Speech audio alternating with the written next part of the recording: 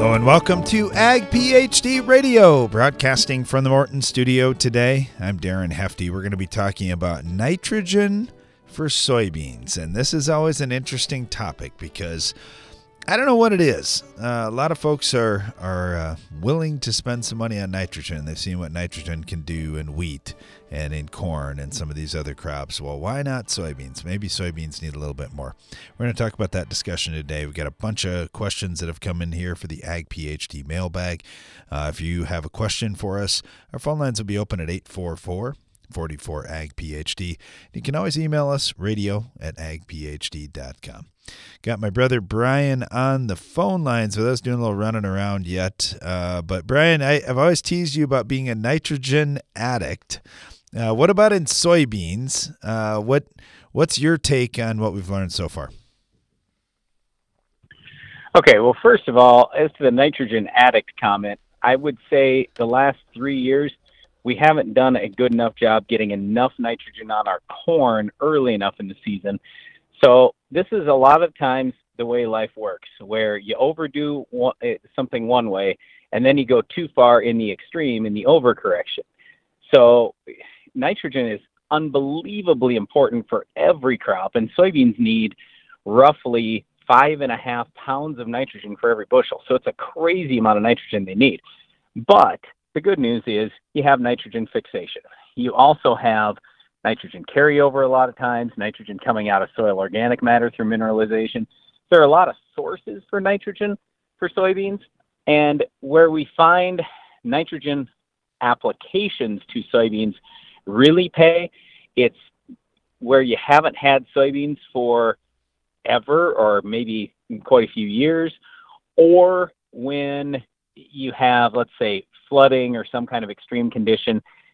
Otherwise, high yields and really sandy, low organic matter soil. I mean, those are the times when nitrogen applications pay pretty well, and usually applying that nitrogen around early flowering, that's generally speaking the best. You know, when we look at dry land farming versus irrigated farming, heavy ground versus light ground, there are just so many variables out there that it's impossible to make recommendations that are always going to work in every situation for every single farmer. And certainly there's guys that 40 bushel beans are a great yield for the year, and there's others that if they don't get 100, they're totally disappointed. So a lot of different situations out there. Yeah, but like I say, I mean, unless you're going for higher yields or you've had some of these other conditions, nitrogen on soybeans is not this thing where it's, oh my goodness, it's a home run like it is in corn or in wheat. And, you know, I do want to talk real quick, though, about there have been a lot of people going to corn as let's say their major crop or even their only crop. Like in our area, there were some guys that literally sold their combine bean head, and they were going all corn for quite a few years. Well, as good as the soybean price has been lately, and as high as corn input costs are, some people have gone back to beans. Well, if you've been corn for 5 years, 8 years, 10 years, put a little nitrogen on for your soybeans. That usually does pay. So I mean, even if you're in high organic matter ground, and even if the ground hasn't flooded, it's really healthy soil and all that kind of stuff, it still could pay in those situations. Plus the fact that a lot of times we find if we've been in corn for 5, 8, 10 years, we can get tremendous soybean yields, like 80 plus bushel beans. And I'm not going to say it's easy, but it just doesn't seem that difficult. So, I mean, if you get everything else set up, your ground is built up pretty well, nitrogen actually could be your yield limiting factor in those really high yield soybeans if you haven't had beans in there for a while. Yeah, that's for sure. And I do find more times than not, it's something other than nitrogen's the real problem. Oh, yeah, for sure. And I don't know why. Why do folks want to spend money on nitrogen? And it's harder to get a guy to spend money on a micronutrient or on building up a K level if he's at a certain parts per million, that kind of thing. Well, I think it's a couple of things. First of all, I just can tell you, growing up on the farm, being in ag classes in high school, college, everything else, N, P, and K get talked about all the time. And when you see how nitrogen pays so well in corn and wheat and all these other crops, you hear people talk about, well, we need a lot of nitrogen in soybeans, and this could be a yield limiting factor for you. You just start thinking, well, I've already got nitrogen on the farm. I'm already putting some on. Yeah, what the heck? Let's try a little bit. Whereas some of these micronutrients, like just as an example, boron. As soon as you say boron to like 9 farmers, or let's say 10 farmers, 9 of them might respond with, well, isn't boron toxic to crops? And so there are a lot of misconceptions out there about that. And then also, I would say, when you read just published data out of the universities, a lot of them talk about, oh, micronutrients don't really pay. They don't pay in a lot of situations. Whereas when you read from those same universities, they'll say, oh, nitrogen, that pays really good. You don't have to put on so much maybe, but you absolutely want to put nitrogen on. So part of it is because we still are looking at yield goals and yield levels from 10, 15, 20 years ago. Because, I mean, I'm not trying to criticize universities or any researcher here. But what I am saying is, if you're going to do a 10-year study, what were our yields 10 years ago? I mean, I got to be honest, I was embarrassed with our yields 10 years ago. I'm not today. But 10 years ago, they weren't where they are today. So when we're looking at data that's between, let's call it 3 and 10 years old, it's not the same as what my yield goal is 3 and 10 years from now. So it's very hard to be predictive with that kind of research. Yeah, and it's hard to adjust all the variables to make the data really meaningful for a huge percentage of farmers. And that's one of the big challenges. I know we see that on micronutrient studies all the time of, oh, we just tried adding boron, but we didn't fix the P and K shortages, or we didn't add any sulfur at all, and our crop was deficient, those kinds of things. So it's tough to know what to do, but we're going to talk nitrogen for soybeans today. Also talk with some farmers who are doing it successfully and get some tips from them. And we'll be taking your calls and questions throughout at 844-44-AG-PHD. We'll be right back.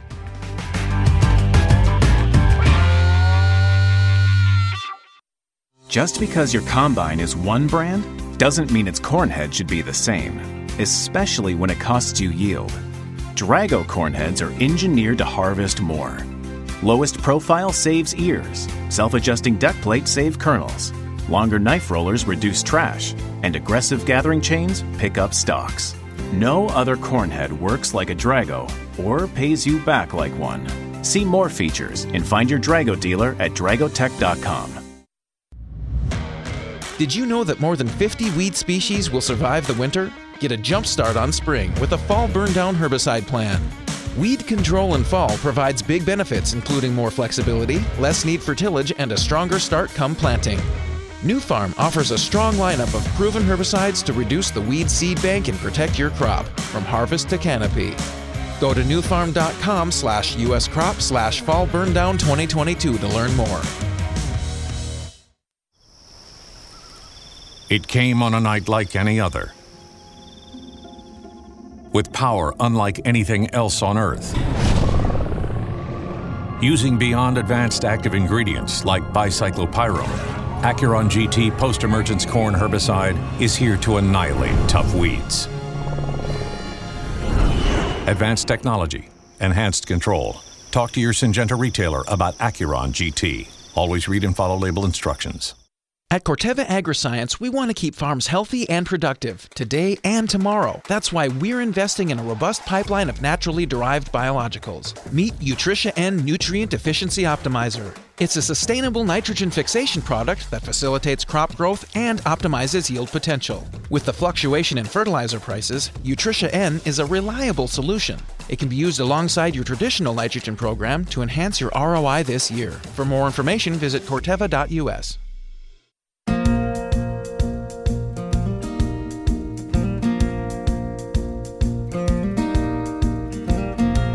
Welcome back. You're listening to Ag PhD Radio. We're broadcasting from the Morton studio today. We're talking about nitrogen for soybeans. And right away, you may think, wait a second. First of all, fertilizer is really expensive this year. I don't want to buy any more, and I haven't used nitrogen on my beans before. Why should I start now? Well, it's one of the things when you get high-yielding soybeans, we talk a lot about nodulation, how important that is, but Can those nodules produce enough nitrogen for 40 bushel beans? I think they can. Can they produce enough for 100 bushel beans, though? That's where the question comes in. Got Kevin Matthews with us right now from North Carolina. He's with the Extreme Ag Group and farms in North Carolina. Has some high-yielding soybeans under his belt, too. So, Kevin, what do you think about this nitrogen topic? Is that one that you would say most farmers should be looking at, or is it one that you'd say, you got to be at a certain yield level before it makes sense?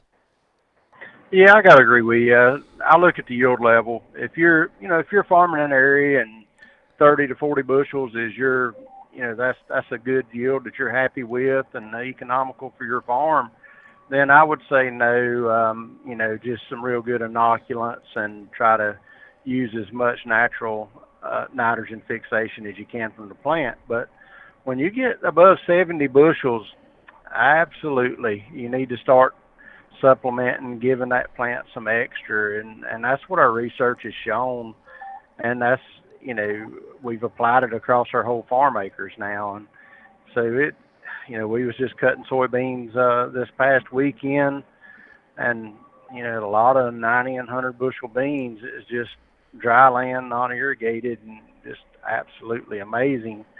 A really good farm, and it did have good rainfall, so it had all the pluses there. And when we seen the potential, we added foliar nitrogen to the crop above what we had already put, because that farm traditionally does about 75 bushel. So wow, that's an awesome year. Yeah, we've been blessed. Which now on the east side of where we farm, it's been very dry, but it's that's one a lot of disadvantages to being spread out in these small fields, but it is an advantage when you minimize your weather risk. Yeah, that's for sure. Hey, now you mentioned foliar applying the N, and that's really one of the big questions that we get from other farmers is, okay, so I'm gonna try some N out there. When do I put it on? Now, I'm assuming it might vary a little bit if you're in a dry situation or you're irrigated, if you're in light soils versus heavy soils. But considering the soils you've got where you farm in North Carolina, when do you make that judgment call? At reproduction or earlier? Or when is it? We actually put it in at planting in a 2x2, just like with our corn, and then we will come back, and we were using small amounts. We're not getting nothing excessive, being very efficient.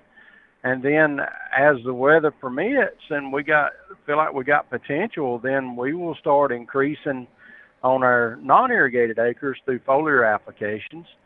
And we're normally mixing other products with it, so we're kind of getting a better bang for a buck on each pass. And then on our irrigated, now we will actually spoon feed, because we know on our irrigated, I think this has made the 6th year in a row we've been over 100 bushels an acre on our irrigated for the farm average. And so that's it's proven. We know we can do it. So we just now we're wanting to move that bar on up higher and say we average 125, but we got a little more learning to do to get there. But hey, it's certainly doable, I believe. Yeah, it is pretty fun to just start stepping things up and seeing where you get to. And we're talking nitrogen today, but certainly that's not the only thing that Kevin's doing. If you've heard him on the show more than once, or if you've heard him at our field day, it's a big process. Because in your area, Kevin, what is average yield around? Traditionally, if a man averaged 50 bushels, he was pretty ecstatic. And everybody's doing a better job farming. The guys in the state are just doing a phenomenal job improving, and I think that's coming up. Now, those areas in the state that they got tough soils, Darren. Those guys, I pick at them. They're some of the best farmers in the world because they make a living farming basically on a desert sand, and that's pretty impressive. But so those guys, they're going to be in that 35, 40 bushel range. But for us now, our goal is to be 65 to 75 bushel average across the farm. We have double crop acres, and when I say that, I'm referring to we harvest our wheat in June, and we come right back and plant soybeans. Now, those will typically pull the farm average down, but we've actually started intensely managing those, and we're bringing them from a 40 to 50 bushel crop into that 50 to 60 bushel crop.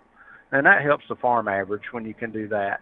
But, North Carolina is a very diverse state, and you have a lot of different soil types, a lot of geographies, and you get into black lands and you'd think you was in Iowa or somewhere in some black flat dirt, and it's just amazing the yields those guys do down there. Yeah. They'll be 70, 80 bushel farm average. Yeah, a lot of variance in North Carolina, no doubt about that. So that's kind of why I brought this up, just different soil types and whatnot and different irrigation systems to try and manage around. But, man, you start talking about irrigated ground well over 100, 6 years in a row. It's pretty fantastic. And I love your rule of thumb there, 70-plus bushels, probably going to need some N. Hey, Kevin, I know you're busy. Really appreciate having you on. Thanks for all the tips today, and good luck to you. Stay safe for the rest of harvest. All right. Thank you guys for all you do for agriculture. I appreciate it, man. Oh, you bet. Thanks, Kevin. I really appreciate that. Got Will Wynn on with us right now with Corteva. All right, Will, we were talking about applying N, but it's kind of cool some of the things going on with these natural or biological type solutions. Nutritia, I know we've done a number of things on our farm on corn, but maybe we're missing the boat. Maybe we should be doing this on soybeans.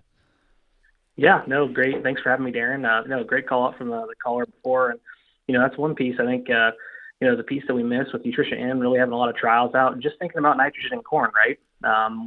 We saw some pretty cool responses here last year with high-yield soybeans and caused us to investigate a little bit more in terms of, hey, is there something we can add to the mixture here with Nutritia N to really get another bump on these high-yield soybean acres?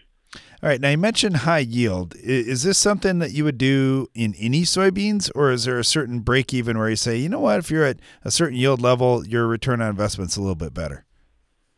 I think the caller before, when we look at it, right around that 65 bushel mark is where, you can start seeing, depending upon the soil type, rainfall, mineralization, obviously a lot of factors. But when we look at it, when you get above 65, 70 bushel, you're going to look at needing some additional N, upwards of 30 pounds. And then when you get to 80, possibly even up to 80 to 100, even 60 additional pounds of N for that soybean crop. So, I'd say that 70 bushel is a pretty good range. That's when we really start talking about where the ROI is. When we start looking at Nutritia N with the yield increases in the Corteva trials last year, we saw a 3.2 bushel per acre advantage with Nutritia N in 80-plus yield environments. Very interesting. Okay, talk to our listeners about how does Nutritia N work? Yep. No. So very simply, Nutritia N is basically it's a biological. It's a naturally occurring. So Methylbacterium is the exact bacterium, and it pulls nitrogen or nitrogen gas out of the atmosphere and converts it over in the plant into usable ammonium nitrogen. So very simply, after you apply it, it takes about 10 days for that bacterium to colonize that plant and start pulling that into the soybean plant in this case and converting it over to ammonium nitrogen. When we think about a natural type product like this, where is your best bet for applying that? Because I know guys are like, man, I could do it like this, I could do it like that. Do you have something you've kind of honed in on that you say this is the absolute best way to do it for soybeans? Yep. Nope. Great question, Darren. Starting this out, we were targeting at R4 to R8. V4 to V8 stage. That was a little bit early in our opinion. Then obviously when you're mixing a lot of these naturally occurring bacteriums with other harsher chemistries, they may not play well together in terms of viability and getting maximum colonization. We've done a ton of tests as far as which products can be biocompatible and essentially, ensure that bacterium can live in the spray solution until it gets on the plant and inoculates that plant. So when we look at essentially a stage, we've learned here over the course of the last 18 months that R1 to R3 stage in soybeans is probably the sweet spot a little bit. Yeah, it is. Oh, sorry, Will. Hey, we're up against a commercial break. Can you hold on for just a minute, Will? We'd love to bring you back right after this break. We're talking nitrogen in soybeans, and we'll be right back. When nematode pressure mounts, seed-applied Trunemco provides assurance. Growers using Trunemco are seeing a difference. From early plant vigor to improved soybean and cotton yield, impressive results are everywhere, and we want to hear about yours. You could win $20,000 and be named a Trunemco Top Grower. Request your starter kit at newfarm.com/top grower, but don't delay. Contest ends November 30th. No purchase necessary, void where prohibited. See full rules. newfarm.com/top grower. Are you combining around weed patches, waiting for weeds to dry down, or tired of spring burn-down failures? Save time, nutrients, and moisture by including a Valor herbicide brand in your fall burn-down program. Valor provides excellent residual control of tough weeds including kochia, mare's tail, prickly lettuce, dandelion, plus suppression of bromes. Proactive, effective weed resistance management starts in the fall. Get a clean start for your next season with Valor herbicide brands. Always read and follow label directions. You can count on AgroLiquid for precision crop nutrition. When you don't get all your potash down in the fall, when weather or market prices change your management strategy, or when you want to balance your fertilizer program with micronutrients, AgroLiquid is ready with the products and application flexibility you want for in-season crop nutrition and the research-proven results you need. AgroLiquid. Apply less. Expect more. Find a retailer at agroliquid.com. If you've ever wondered how the Farmall got its name, here's an abbreviated list of the jobs the Case IH Farmall can do. Baling, cutting hay, feeding, hauling, loading, pulling, raking, cleaning barn, mixing feed, fertilizing, mowing, chopping, seeding, clearing, irrigating, furrowing, cultivating, hitching, digging, emergency tow, harrowing, hoisting, leading parades, excavating, grading.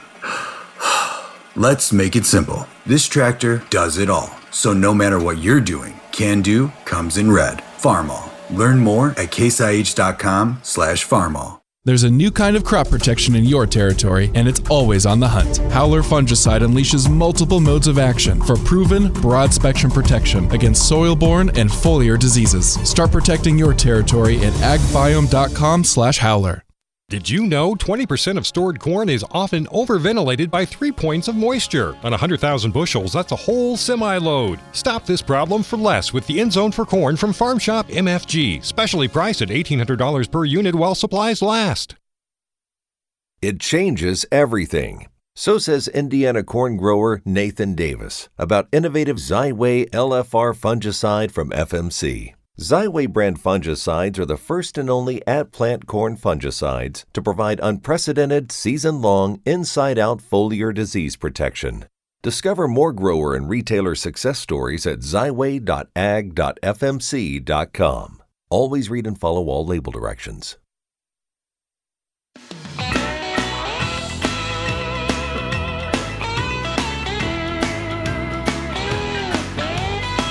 Welcome back. You're listening to Ag PhD Radio, talking nitrogen for soybeans. Just before the break, and we ran out of time here, we were talking with Will Wynn with Corteva, and I wanted to give Will just a little bit more time. I had a couple more questions. Will, you're just kind of finishing up on the timing. And a couple things here. First of all, I want to comment on this because you mentioned the harsh things that natural products often get tank mixed with. I don't know anybody that's done any more work than Corteva's done on this. It's been pretty interesting to see all the different products that you've looked at, and some that kind of surprised me that you said, don't mix with this, but this one's okay. Talk to us just a little bit about that, and then of course finish up on what you're thinking for timing to apply Utrisha in. Sure, Darren. No. Yeah, we've done a ton of work with biocompatibility, and a lot of folks, just to back up, what is biocompatibility? We're not talking physical compatibility. We're just talking about what can Utrisha N be mixed with in terms of herbicides, fungicides, insecticides, and does that hinder its overall colonization of a plant? And so we went through and tested a number of these products to ensure, we want to make sure the viability is there and that farmers are, being able to get the most bang for their buck and not adding a product that will be detriment to Utrisha N. And so, we've done a lot of tests with that, and, it goes beyond just pH and goes beyond just actives. There's different levels of antimicrobials in a lot of these formulations. And, some cases, it may not make sense, for one product that is technically related to another, but maybe there's a different antimicrobial load in that jug mix. So those are some of the things we've been learning with the biocompatibility piece, specifically to Utrisha N and the testing we're doing on the Corteva side of things.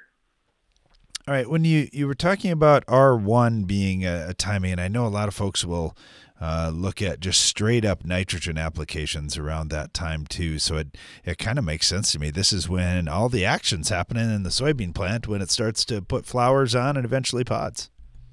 Yeah, 100%. And, at R1, we've only got about 20% of the total nitrogen accumulated in that soybean plant. And by R4, we're at about 50%. So, if we're talking the R3 time frame, Darren, we still have well over half of that soybean total nitrogen accumulation to still occur. And, adding Nutrition N with an approved tank mix partner with a fungicide at that time, getting a free ride. And also by spraying it, and it essentially colonizing that plant and being there versus a nitrogen application where you might be waiting for a rainfall to incorporate, or some other products where you want to make sure that gets incorporated into the plant. But once Nutrition N is applied, it takes about 10 days to colonize, and it's there till senescence.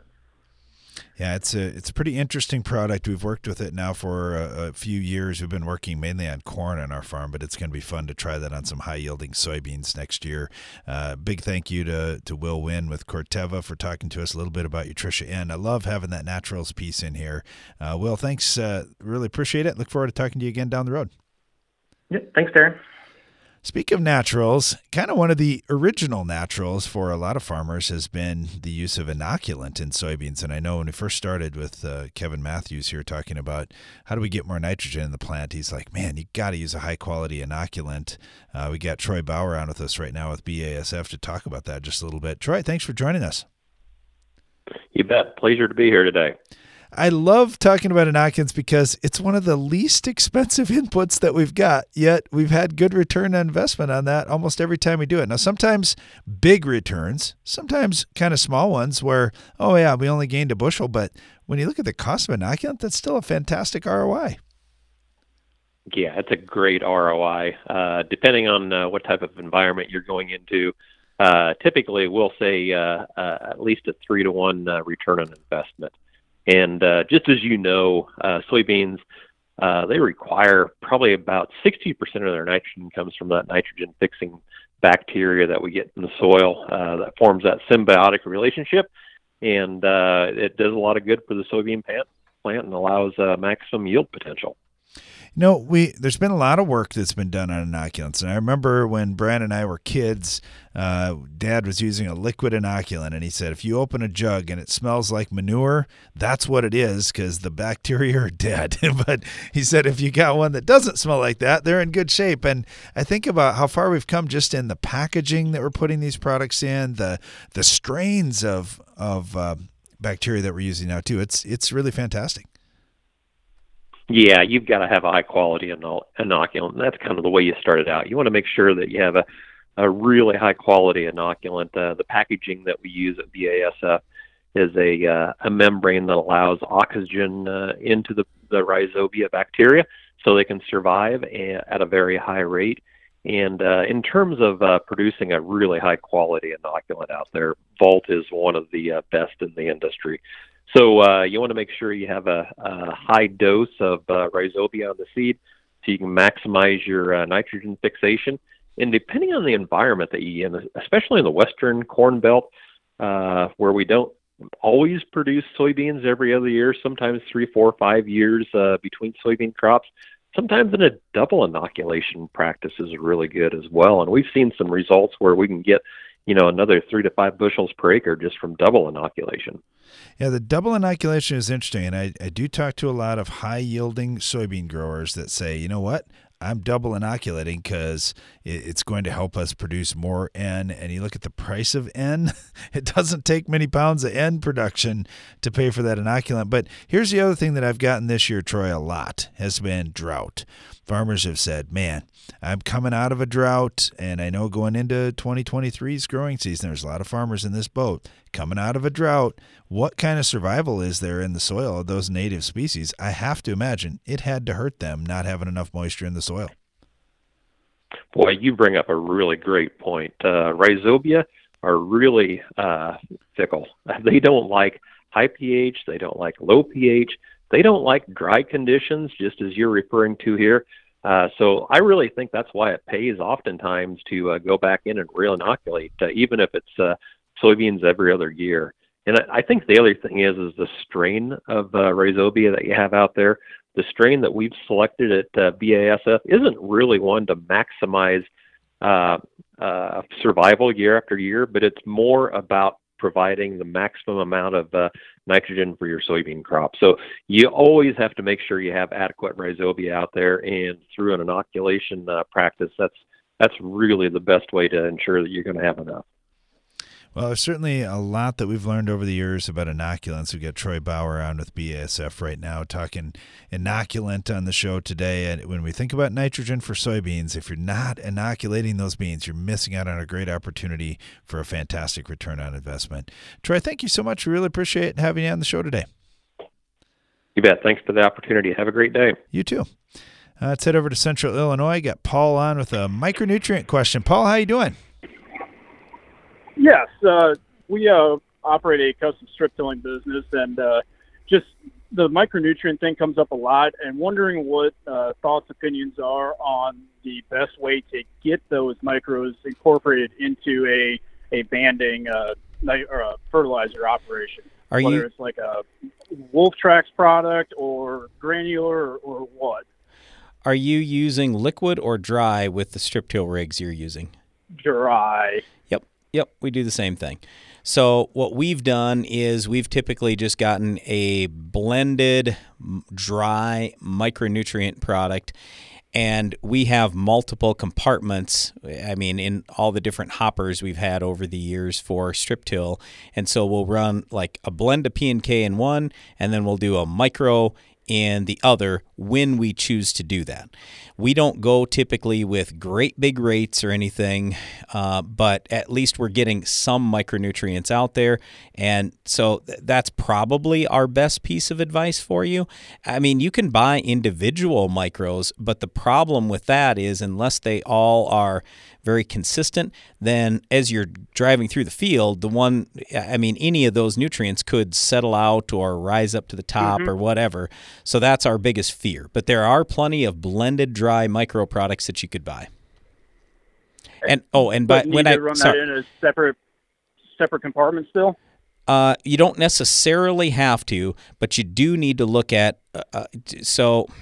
whoever your fertilizer supplier is, you want to look at what you need to talk to them about is, okay, if I blend all these, will that mix stay through this?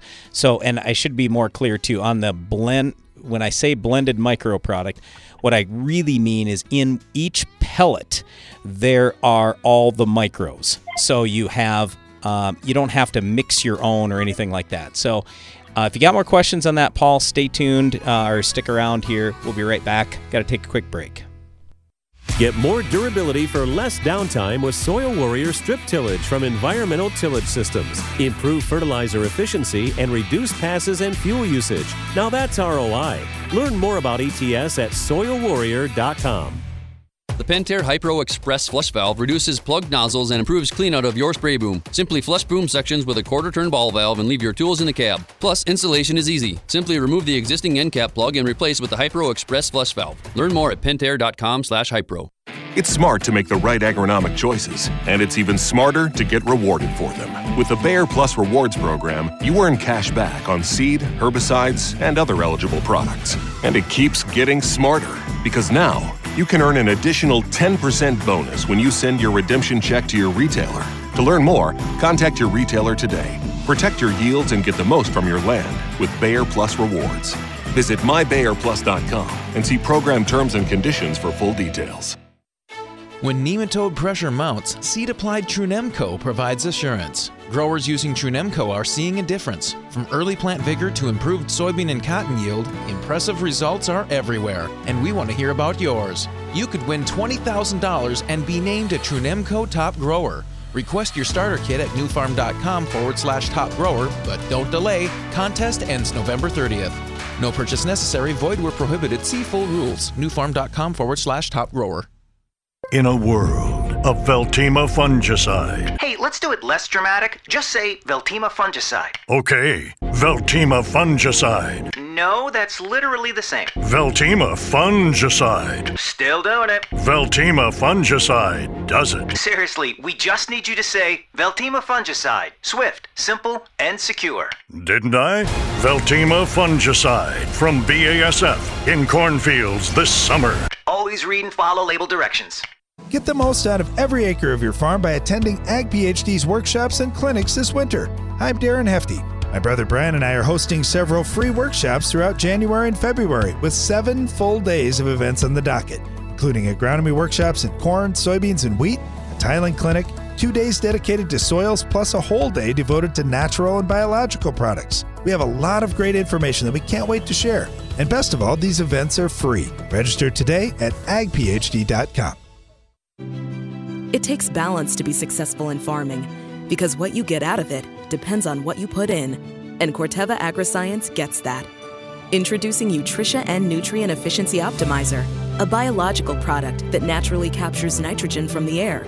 It's a sustainable way to add balance to your traditional nitrogen methods and maximize your yield potential.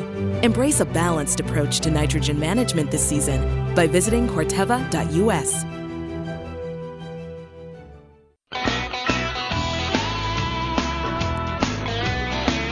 Welcome back to Ag PhD Radio. Brian Hefty here along with my brother Darren.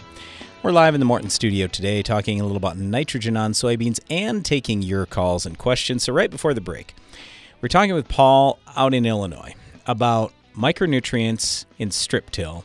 And I just want to restate this because I think I did a poor job of explaining what I was trying to say. With strip till in the past, and we have used micronutrients, and the way that we would recommend micronutrients, if you've got, let's say, for example, like in our strip till rig in the air cart, we've got 2 compartments. So in one compartment, we'll put our P and K blend. In the other compartment, we will put micronutrients, and it's one product, but it's got many micronutrients in each pellet.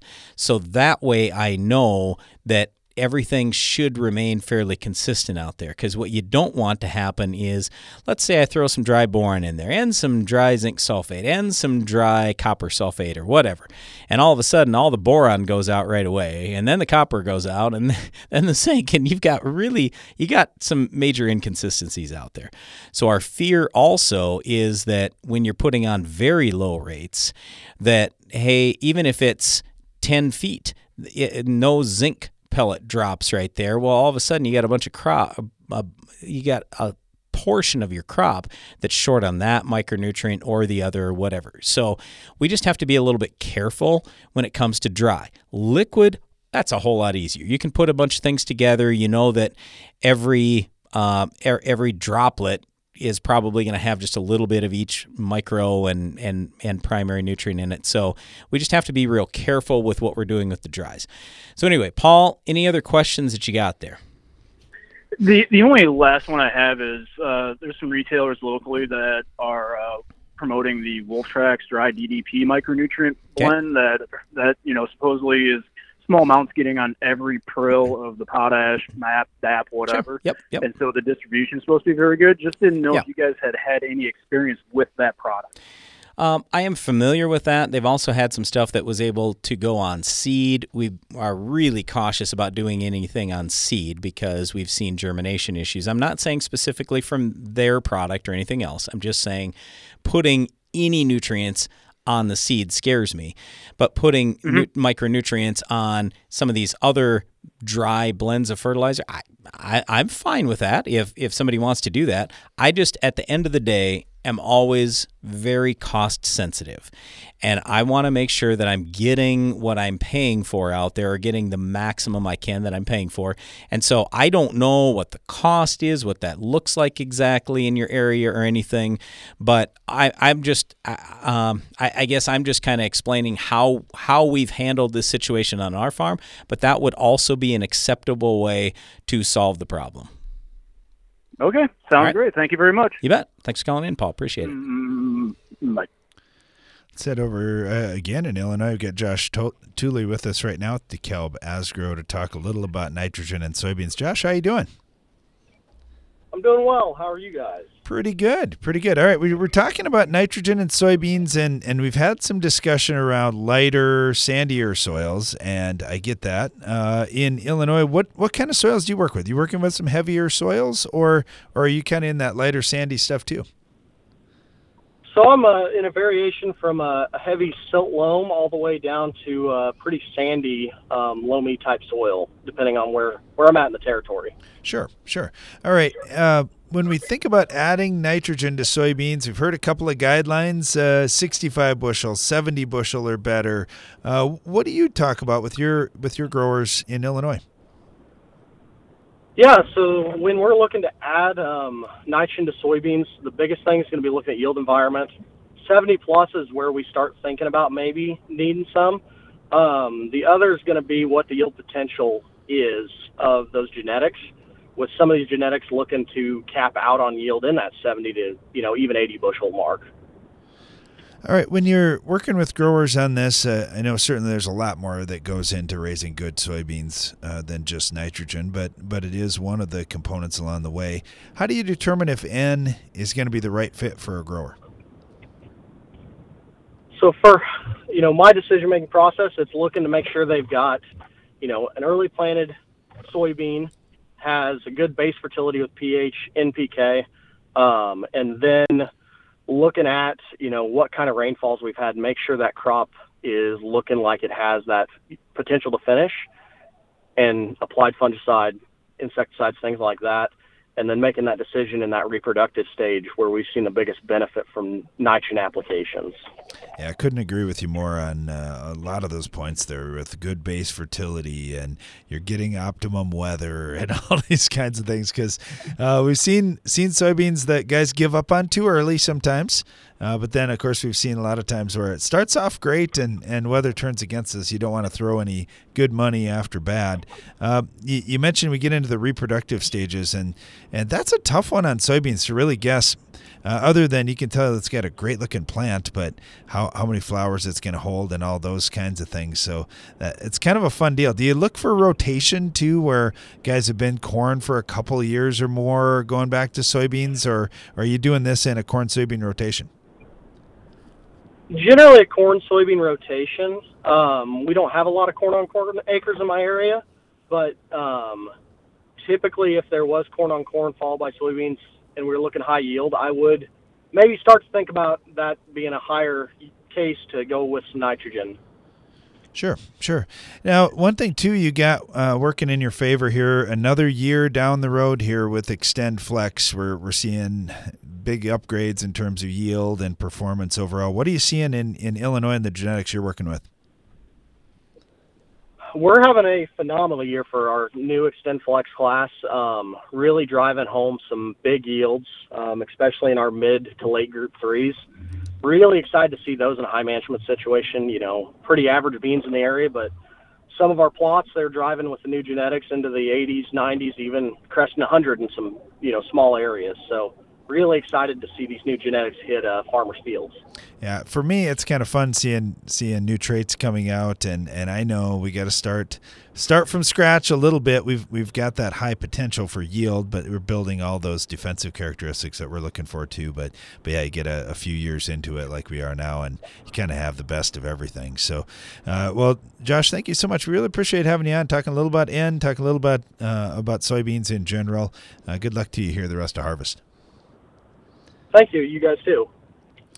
Brian, a lot of numbers thrown out here. 70 bushel plus seems to be kind of that sweet spot, but it really depends on mineralization, what you got for organic matter, just a lot of different things to figure out exactly how many pounds you need. But once you start getting high-yielding beans, you got to consider N, too, if you got everything else in place. Yeah, and I still come back to you can throw all this yield talk and organic matter talk out a little bit if you've had flooding or you haven't planted soybeans in that field for a long time. So when our dad first came to South Dakota, and that was 1969, there were almost no soybeans raised here. Even in 1984, he was involved with the South Dakota Soybean Association, and I just remember this for whatever reason, but in 1984, we only had 400,000 acres in our whole state.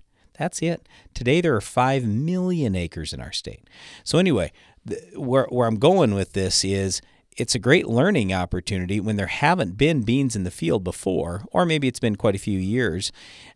I mean, we went through all that back in the 80s on the farm when we were growing up, and I can just tell you, when we would put on 100 pounds of nitrogen up front, we were gaining 10 bushels.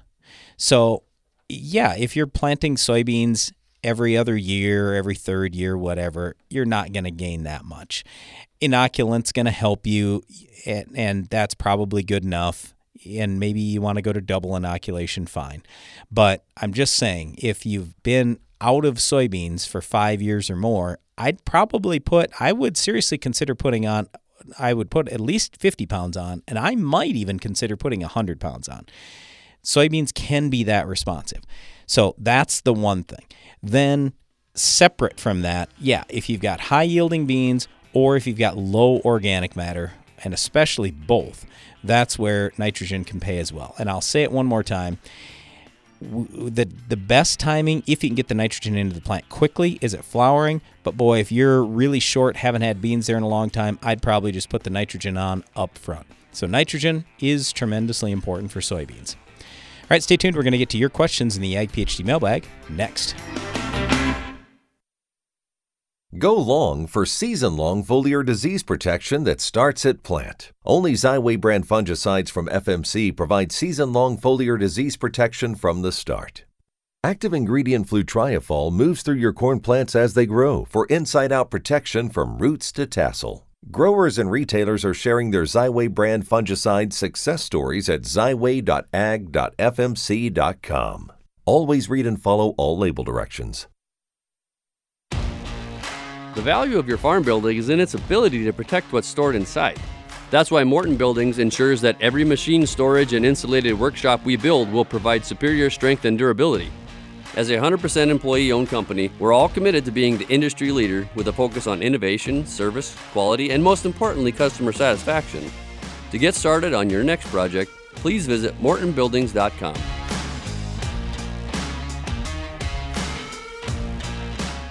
Are you combining around weed patches, waiting for weeds to dry down, or tired of spring burn down failures? Save time, nutrients, and moisture by including a Valor herbicide brand in your fall burn down program. Valor provides excellent residual control of tough weeds including kochia, mare's tail, prickly lettuce, dandelion, plus suppression of bromes. Proactive, effective weed resistance management starts in the fall. Get a clean start for your next season with Valor herbicide brands. Always read and follow label directions. Get the most out of every acre of your farm by attending Ag PhD's workshops and clinics this winter. I'm Darren Hefty. My brother Brian and I are hosting several free workshops throughout January and February with 7 full days of events on the docket, including agronomy workshops in corn, soybeans, and wheat, a tiling clinic, 2 days dedicated to soils, plus a whole day devoted to natural and biological products. We have a lot of great information that we can't wait to share. And best of all, these events are free. Register today at agphd.com. What does winter have in store? I'm Greg Souter with 360 Yield Center. We don't know what's going to happen in 3 days and certainly not in 3 months. So there's no way of knowing what's going to happen to the nitrogen we applied this fall. But by moving your application to spring with the 360 Bandits on your planter, you know your nitrogen will be there when the plant needs it. And with the split application with 360 Wide Drop, you can add just what the plant needs to finish strong. Learn more at 360yieldcenter.com. This is Stormy Fields with your weather forecast. Today calls for a high of 68 degrees with sunny skies and not a cloud in sight. Planting windows can close fast, so when you need both speed and accuracy, choose John Deere. Our Exact Emerge planters and precision ag technologies give you precise seed placement for uniform emergence and the efficiency you need to gain ground. See what you have to gain at johndeere.com/gain ground. It's the mailbag, the mighty mailbag. Ask the questions with glee. It's the mailbag, the mighty mailbag with Brian and Darren Hefty. Oh, I miss Bob. That's a great song. I love it. Okay, we are in the mailbag time here on Ag PhD Radio. Our phone lines are open at 844-44-AG-PhD. Oh, hey, let me just throw this out, too, because a lot of people listening probably don't know who you're talking about. That was our former Ag PhD producer, Bob Rasmussen. Passed away of a heart attack at age 41. Was he 41? Yeah, I think this is probably, I don't know, what is it now, 7 years ago? It's quite a while ago. So, first of all, yeah, we really appreciated Bob and do miss him. Secondly, please get yourself checked out. Okay, check yourself out. I'm thinking about this in part because I'm going for my annual physical on Thursday before the radio show, so I'll be here for radio. So keep nothing's the stress level down right. on Brian for the next few days. Right, but nothing's wrong. But it's just you got to get checked out, even if nothing is wrong, and you feel perfectly fantastic. Well, and here we go. We got a great opportunity. We're just wrapping up harvest. A lot of our listeners, you're probably in the same boat. You're nearing the end here, and then you hit those winter months. Great time. Schedule it during that time each year. Make sure you're in good shape heading into the next season. All right, let's dive into the first mailbag question here. This one comes in from Caleb over in Wisconsin. He said, guys, I'm getting ready to start strip tilling, and I want to run some calcium in the strip, Pell Lime and gypsum. Is there anything I risk tying up by having the calcium in closer proximity? Yep. Wondering about phosphate, especially because I may want to put that on in the strip also. Yep. Just don't want to cause more harm than good. Yeah, so you just have to go with really low rates. When we talk about broadcast applications of lime, for example, or even gypsum, it can be pretty high. It can be in the, we're going to put tons on. But you think about it, how much of that actually ends up down in your root zone? It's pretty small, not a lot of pounds. Well, all of a sudden, if you're targeting it and you're putting it all down in the root zone in that strip, you do not need very much. So I'd way rather have you underdo it than overdo it, because if you overdo it, you may do yourself more harm than good. What are we trying to accomplish there anyway? Does he say? Doesn't say. Okay. So yeah, just use it in moderation. Use the calcium in moderation. Yes. Okay. Get this one from Brandon, and his subject is leaving dry fertilizer on top over the winter. Yeah. Brandon says, all right, guys, I am located in south central Minnesota. My CEC's between 19 and 28. Yep. So a heavy soil. Yep. Said, I'm wondering a couple things here. First of all, I'm wondering if just putting down anhydrous, knifing that in, is enough tillage behind a soybean crop. First question. You don't need any tillage. Right, so yes, the answer is yes. Okay, then also wondering if I can apply dry fertilizer like DAP, potash, and ammonium sulfate with that on top. I would be cultivating in front of the planter in the spring. Will I lose any of the nitrogen and sulfur with AMS laying on top? Probably not. With only minimal tillage from the anhydrous bar. If I just put that on, then I run the anhydrous bar through. Yeah, I'm not worried about your ammonium sulfate. That's going to move down through the soil when you get rainfall. Is it possible that a little bit of the nitrogen could go up in the air? It's possible, but when you put ammonium sulfate out, you're only putting like 20 pounds out anyway. I mean, on our farm, we're putting 200 pounds of AMS out, so we got roughly 40 pounds of nitrogen there. A lot of that nitrogen is going to get tied up in the residue in the real short term anyway. So to think that we're going to lose any, could I lose 3 pounds or so? It's possible, but I'm not that worried about that. Now, the P and the K, they don't leach down, at least in our heavy soils with as little rainfall as we get in this part of the country. And especially the phosphorus. That's not going anywhere.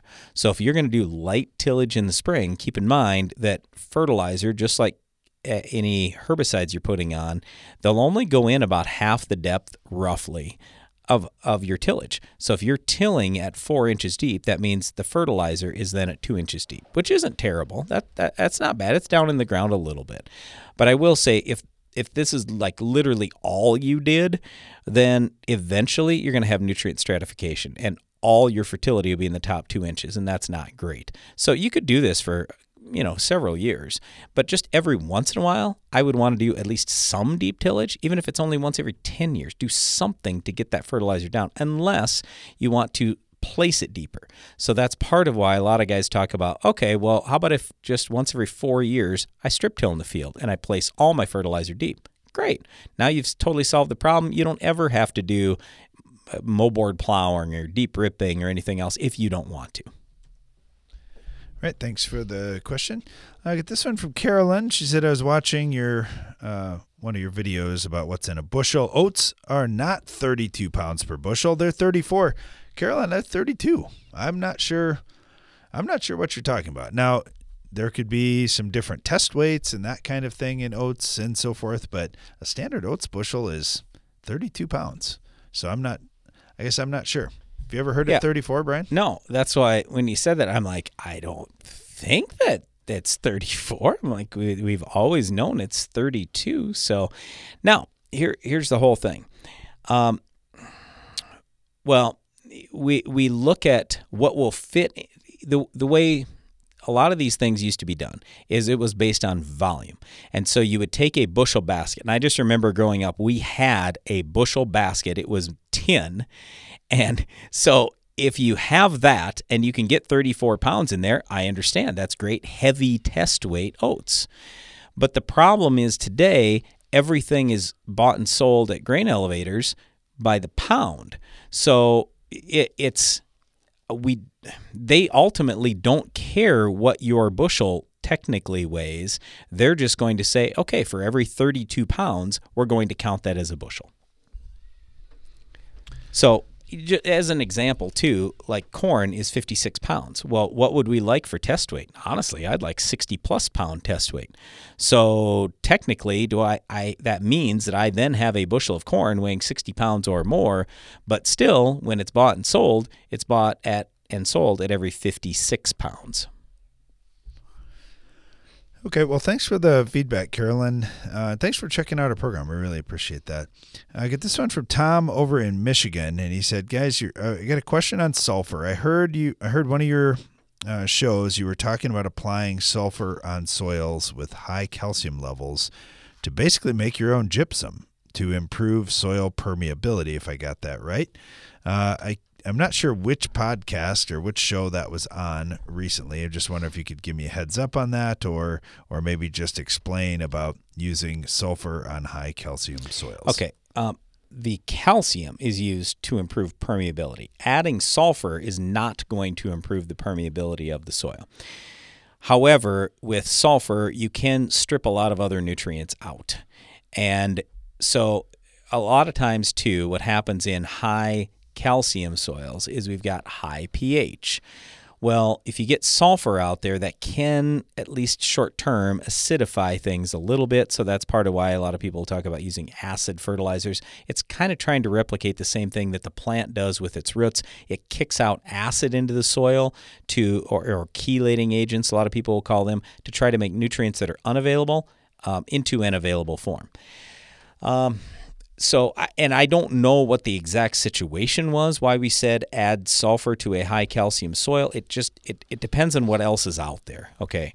But so you show me a soil test, or maybe if you told us what episode it was, we could go back to, all right, what was the specific situation there?